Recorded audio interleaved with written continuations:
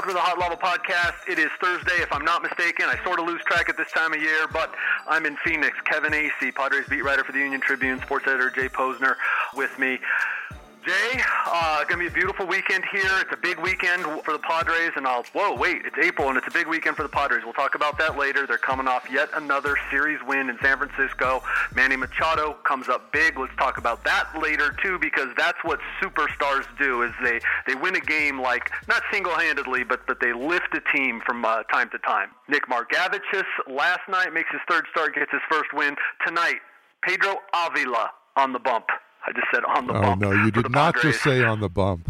I know. I don't get to say it very much, and I hate it when people do, so that's why I did it. And Pedro Avila making his Major League debut. The Padres, the only team with 2 starting pitchers making Major League debuts. They now will be the only team with 3 starting pitchers having made their Major League debut in 2019.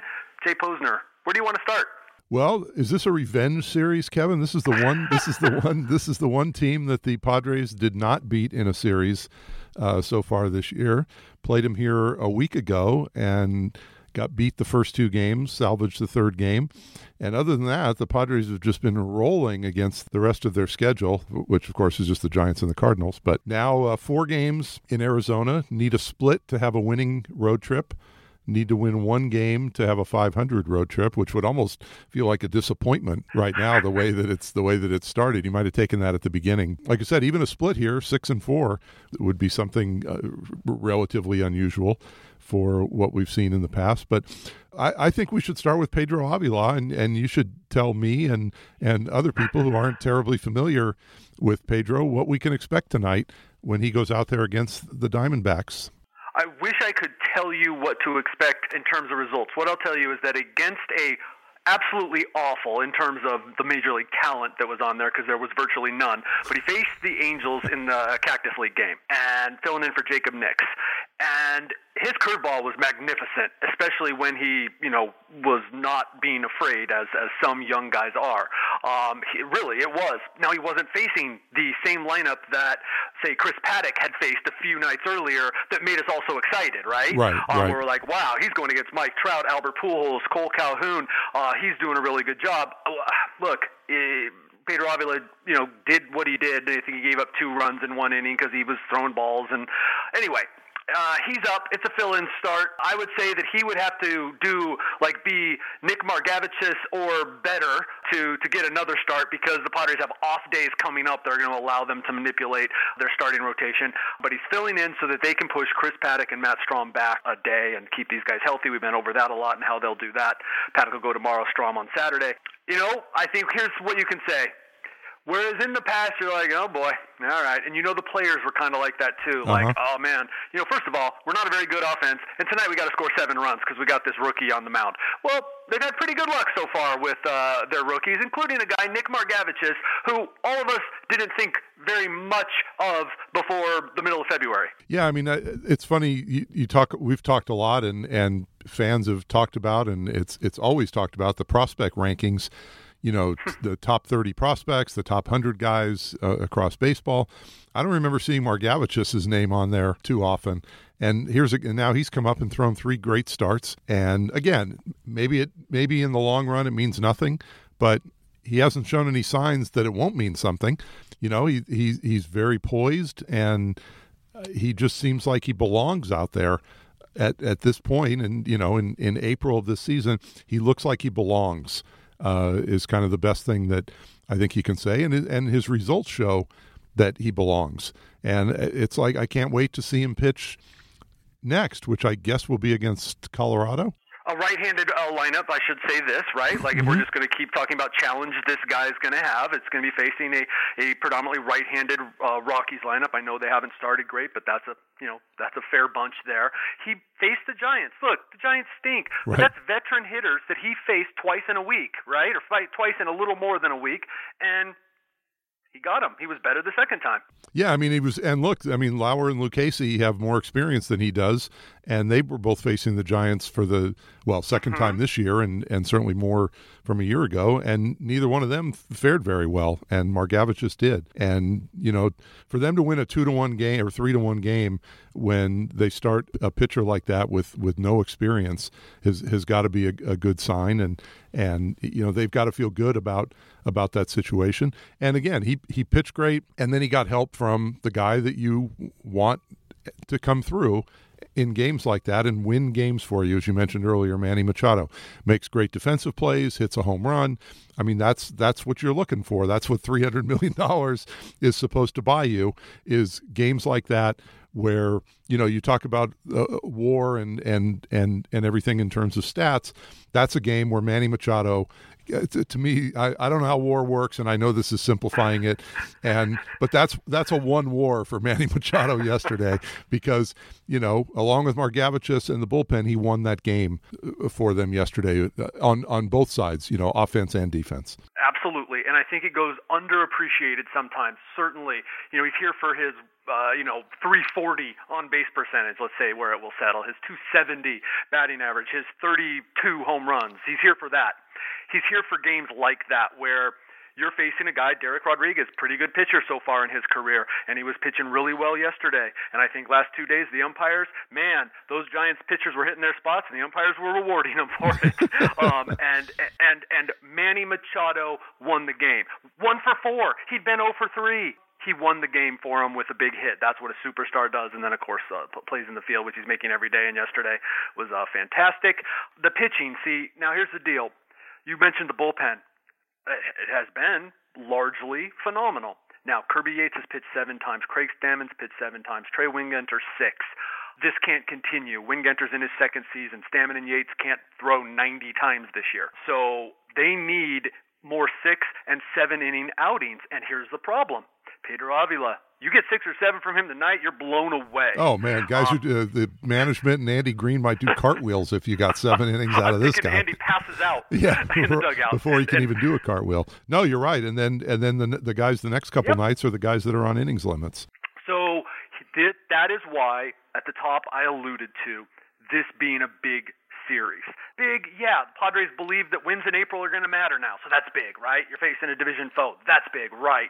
I'm not saying that come Monday, after this series, after they see what Paddock, Strom do, and gosh, are these guys going to get us? Are they going to be capable of getting us 6 strong?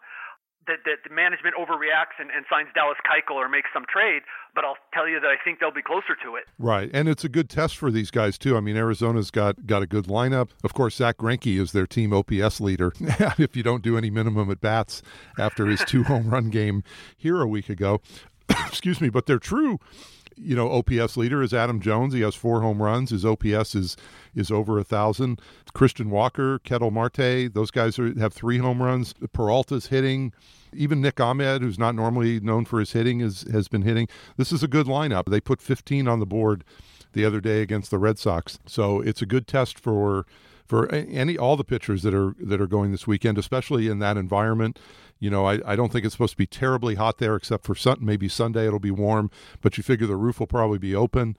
I just think it's again, each of these series are different tests, and this is another one for this staff. And as you said, it's important as well if management's looking and deciding, okay, what are we going to do? Do we need to go get somebody else? Are we going to keep shuttling back and forth with El Paso or San Antonio? How is this all? Not San Antonio, Amarillo, but old habits, right? But so anyway, it's just more interesting. We always seem to be coming back to that. You look down and you go, and I think maybe Cal Quantrill goes tonight again. I can't remember which one of them went first, but Logan Allen and Cal Quantrill, remember, were competing for the final spot in the rotation. Well, they both got lit up, really, in their first AAA starts. That's why Pedro Avila's here, okay? Right, now, right. The Padres, of course, this is what's funny is, we're all second-guessing or trying to figure out. They're 8 steps ahead of us, okay? Because Pedro Avila, they didn't start him that time in Cactus League because they thought they'd bring him up.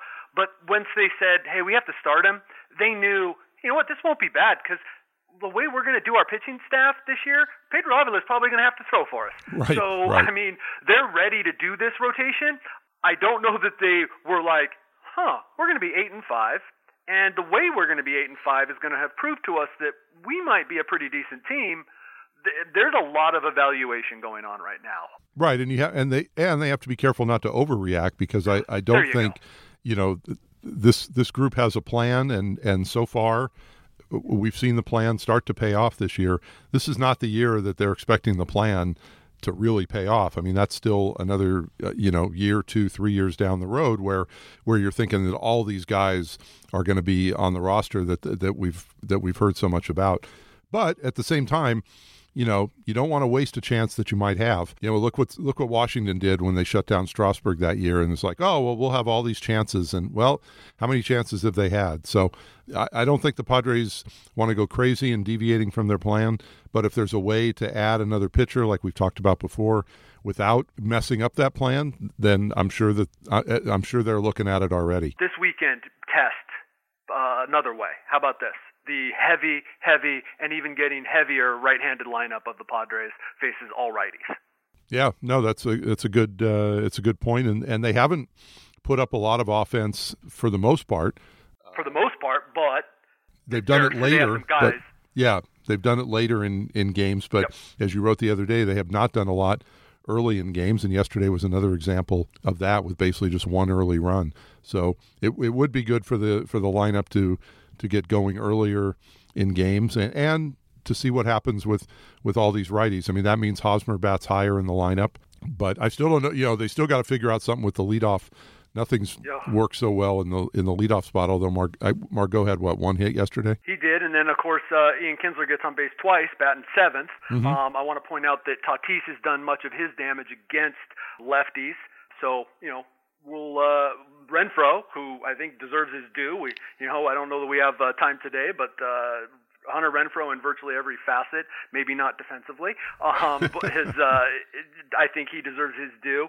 He's been hitting both sides, but righties really well. So, Andy Green says that he's comfortable with it.